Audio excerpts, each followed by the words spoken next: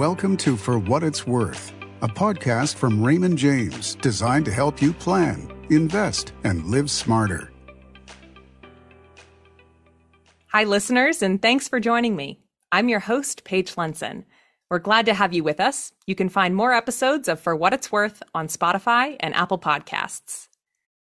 Investors had been enjoying a strong rally this summer, and the S&P 500 had climbed more than 15% over 2 months. But downside volatility is back in the mix, and markets are paying close attention to Fed comments about inflation and the future of interest rates. To offer his perspective on the current investing landscape, I'm really pleased to welcome back our featured guest, Raymond James Chief Investment Officer, Larry Adam. Larry, great to be speaking with you again. Great to be back. Thank you, Paige.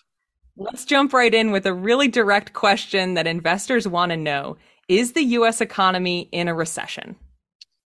We don't think we're in a recession. And I know there's a lot of people out there thinking that we're in a recession because when you look at the first quarter and second quarter GDP, it was negative. But I think this is a classic example where you have to dig below the surface to see what's actually going on. And just to give you a little bit of flavor of that, if you look at the first quarter, about 3 percentage points of that GDP were subtracted because imports were greater than exports that we sent to the rest of the world. Now, to me, that's not necessarily a recession. Why? Because if our imports are going higher, that means that you and I are buying things from around the world. That's not really recessionary. If anything, I think that that's an indication that the rest of the world is weak, whereas our economy remains strong. During the second quarter, if you saw that 2 percentage points of that GDP were subtracted because inventory levels were worked lower. Now think about that. That means that you and I, again, we're out there buying these inventories from all these retailers, which to me is actually a good sign. So I think when you look under the surface, I don't think we're in a recession. The consumer remains strong. Business spending remains strong. However, if I was worried about a recession, our economist does believe that next year would be a higher probability of that happening. He puts a 60% probability of a recession next year. However, I would caveat that and tell you that if we do have one, he thinks that that will be the mildest recession we have ever had here in the United States.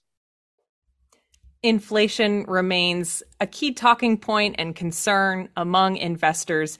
You've written that you think we're probably past the peak of inflation. Is that still your view? And if so, why? I think we're past the peak in inflation. And in fact, by the end of this year, I think we'll be on a very solid downward trajectory. And I think if you look at the different components of inflation, what you'd see is that, for example, commodity prices, they've already started to come down quite dramatically. I mean, if you look at oil's down 25%, copper is down almost 30%. Remember, everybody was talking about lumber? Well, lumber now is down about 65% from its recent peak. So commodity prices are coming down.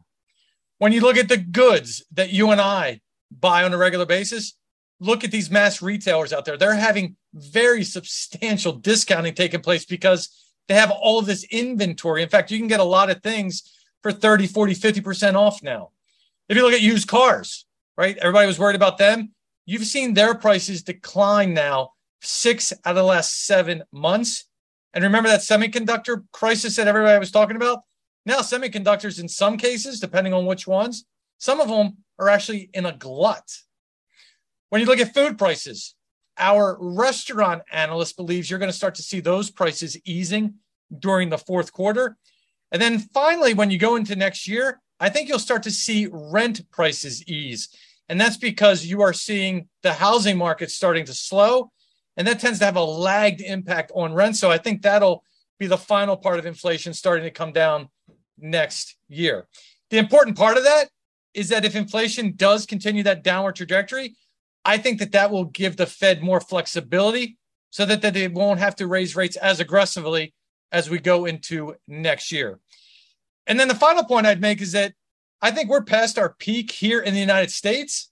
But when you look overseas, when you look at, for example, Europe, I still think the peak still lies ahead of them. And that's one of the reasons why when you look at our investment strategy, why we continue to favor the U.S.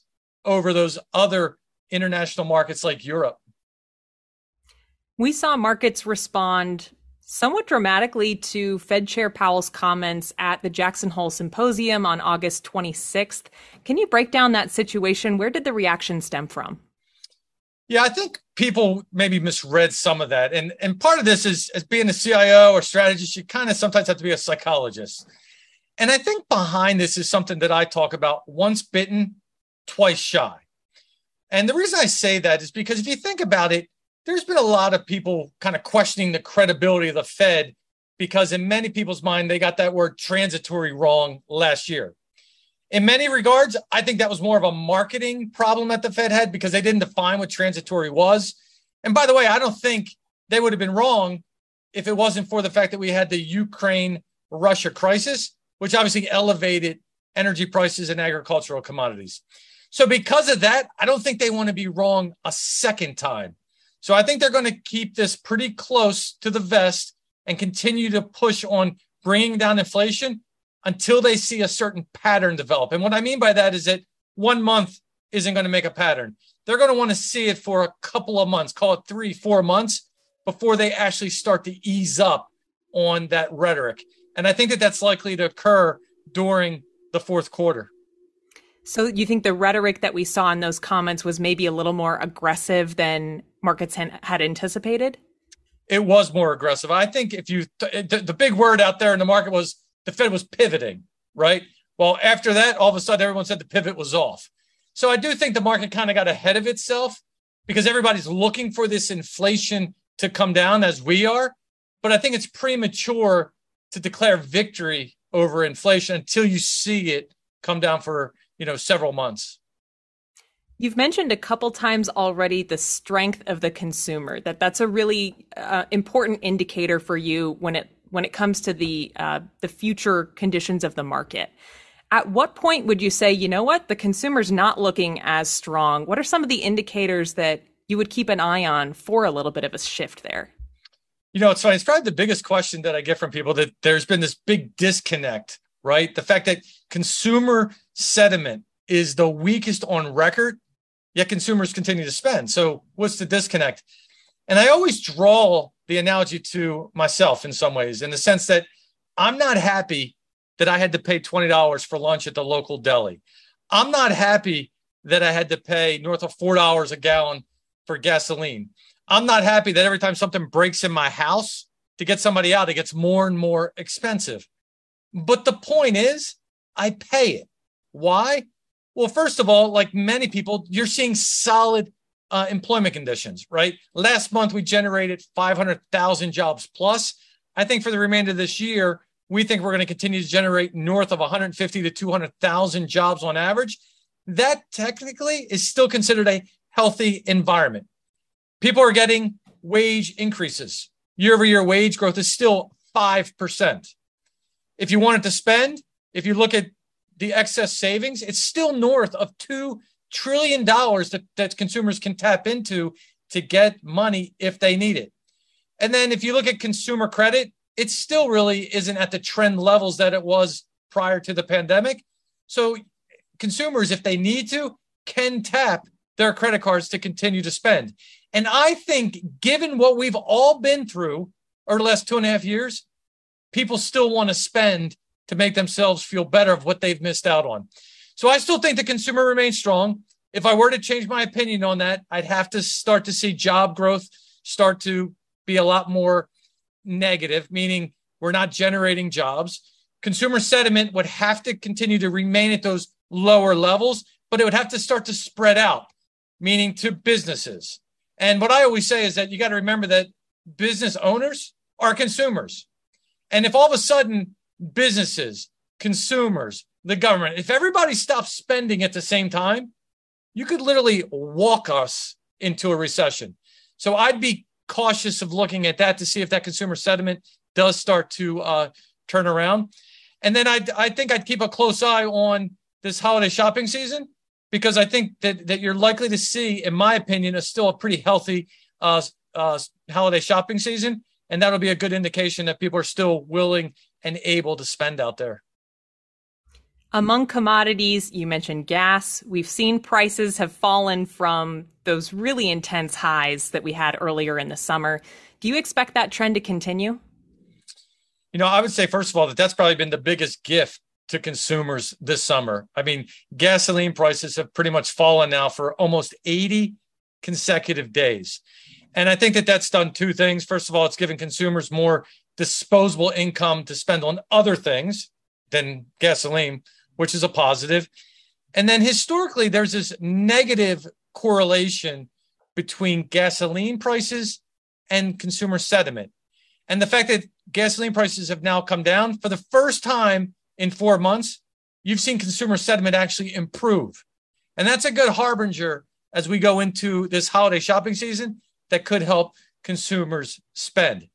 Now, as far as the trajectory of it, if we were in normal times, I would say that the price would continue to go lower, because if you look back historically, the price of gasoline tends to peak in June and then grind lower through the remainder of this year. And the reason for that is that the further and further we get away from the summer driving season, that tends to reduce demand on gasoline and it tends to lower the price. However, as we're all aware, we're in unique times. And one thing that could change that this year is that you have to remember that on October 21st, that will end the government's releases of oil into the market, which was 1 million barrels per day of the strategic petroleum reserves. Okay, that potentially could put some upside pressure, or at least not allow prices to continue their downward trajectory. The other things I'd keep an eye on, you have this potential for an Iranian nuclear deal. If that were to get passed, which right now most political pundits think that that's still a 50-50 out there, so it's not our base case yet. But if that were to occur, that would bring more oil onto the market. That could actually lower. That would easily replace that strategic petroleum reserve release that we're talking about. So there's still a couple of indicators out there. I think primarily, though, we'll stay right around the levels we are, slightly lower, because if you look at our energy analyst forecast, they believe the fair value of oil is somewhere between that $95 to $100 per barrel level. And I got to say, just as a call out to them, I think they've done a phenomenal job with forecasting oil, because for a lot of listeners out there, you probably remember not too long ago, there were a lot of pundits out there and research analysts saying that oil was going to go to 150, 175, 200. There was one major brokerage firm out there that said that energy prices were going to go north of $300 per barrel. They didn't believe that. They thought supply demand was much more in balance than what many people believed. And they've been proven correctly. So I give them a lot of credit. What is your perspective when it comes to real estate? You mentioned that lumber costs have come down a little bit. Maybe we're seeing a little bit of more balancing when it comes to construction. Do you think that's going to have any tie to a real estate market shift? I think the biggest driver of the real estate market is obviously mortgage rates. And as mortgage rates have gone higher, that's started to slow the housing market. And I think that that's going to continue to weigh on prices. Our economist thinks that you're going to continue to see some softening in the real estate market from now through next year. Now, clearly, real estate's all about location, right? So there are some places that could continue to benefit, but in aggregate, he thinks you're going to continue to see that softening because mortgage rates have been elevated here of late. Different sectors, we've seen them, responding differently to these post-pandemic quarters. Now inflation. Where do you see some of the opportunities for investors in the months ahead? Yeah, you bring up a great point in the sense that right now, selectivity is paramount when it comes to the equity market. And if you look at our favorite sectors, I think there's two important dynamics that you would see front and center. Number one, they're the most attractively valued sectors, meaning they're the least expensive when you look at them versus the other ones. And number two, they have earnings growth, but more importantly, they have the visibility of earnings growth, which reduces some of the uncertainty about how much they're going to grow.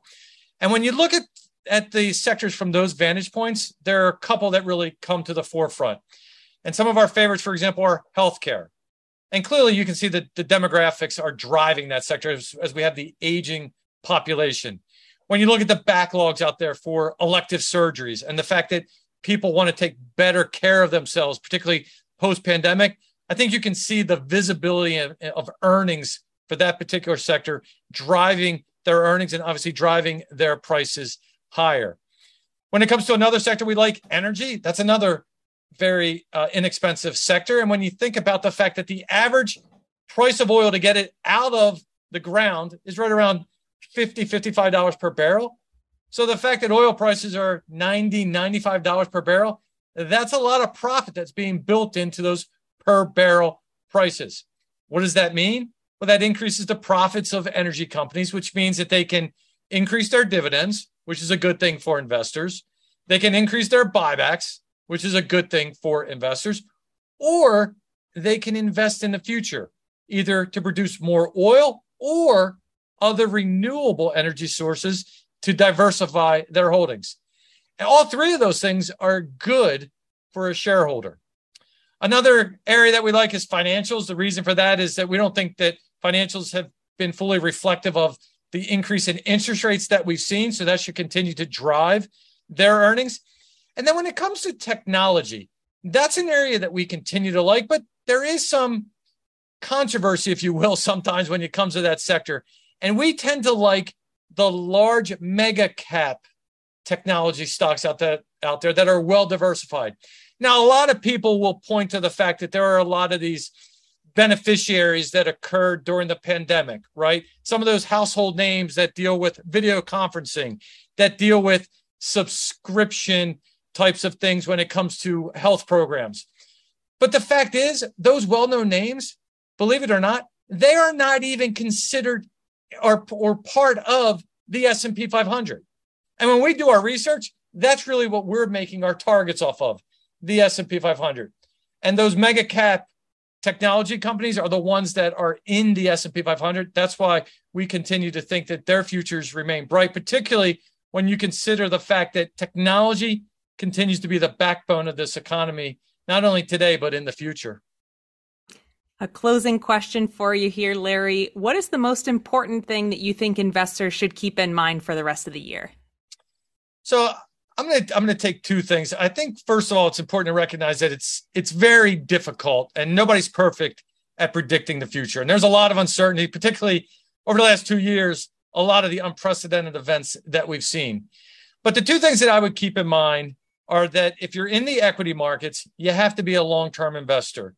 And the reason that's an important reminder is that if you think about it, as you mentioned in your lead-in, if you would have gotten out of the market in June when the market was down 25%, you would have missed out on that 17% plus rally that we actually saw occur during the summer months, which is a time period when a lot of people say you really shouldn't be even focused on the markets. So being longer term, I think, is very important to help weather those volatility storms that can be out there. Second, I think it's important to not allow emotions to dictate those portfolio decisions. And if you think about it, I think this year has been a very good example of that year. And the reason I say that is at the beginning of this year, consumer confidence was very high. If you looked at investor confidence, everybody was looking for the S&P 500 to continue to go to new record highs, day after day, right? Well, if you think about it, that didn't really work out because we've actually been down this year. Now, conversely, when we were at the June time period, as I mentioned to you, consumer sentiment was at an all-time record low. And if you looked at investor confidence, it was at historically depressed levels. If you look since then, the market's been up. So my point is, when it comes to investing, sometimes looking at it from a contrarian perspective to make potential opportunities, or more importantly, to prevent you from making those knee-jerk reactions, can oftentimes add value longer term. Plus the fact that you spend so much time coming up with that portfolio that fits your needs, you want to stay pretty close to that portfolio over time to help you weather any of the volatility that is forthcoming. Timeless reminders from Raymond James Chief Investment Officer Larry Adam. Larry, thank you again for your perspective today. We really appreciate it. I appreciate the opportunity. Thank you, Paige. Listeners, thanks for tuning in. You can find more episodes on Spotify and Apple Podcasts, so be sure to subscribe so you don't miss an episode. For what it's worth, I'll see you next time.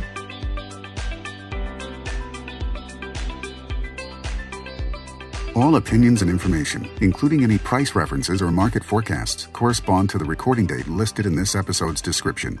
Any performance figures noted do not include fees or charges, which would reduce an investor's returns. The information contained in this podcast is not research, nor does it constitute the provision of any investment, financial, legal, accounting, or tax advice, or recommendations to the listener. Raymond James and its financial advisors do not provide tax or legal advice, and you should discuss any tax or legal matters with the appropriate professional. Past performance is not an indication of future results. There is no assurance any investment strategy will be successful. Investing involves risk, and investors may incur a profit or a loss. Investment products are not deposits, not FDIC-NCUA insured, not insured by any government agency, not bank guaranteed, subject to risk and may lose value. Copyright 2020 Raymond James & Associates Inc., member New York Stock Exchange, SIPC. Copyright 2020 Raymond James Financial Services Inc., member FINRA, SIPC. Raymond James & Associates Inc. and Raymond James Financial Services Inc. are affiliates of Raymond James Bank.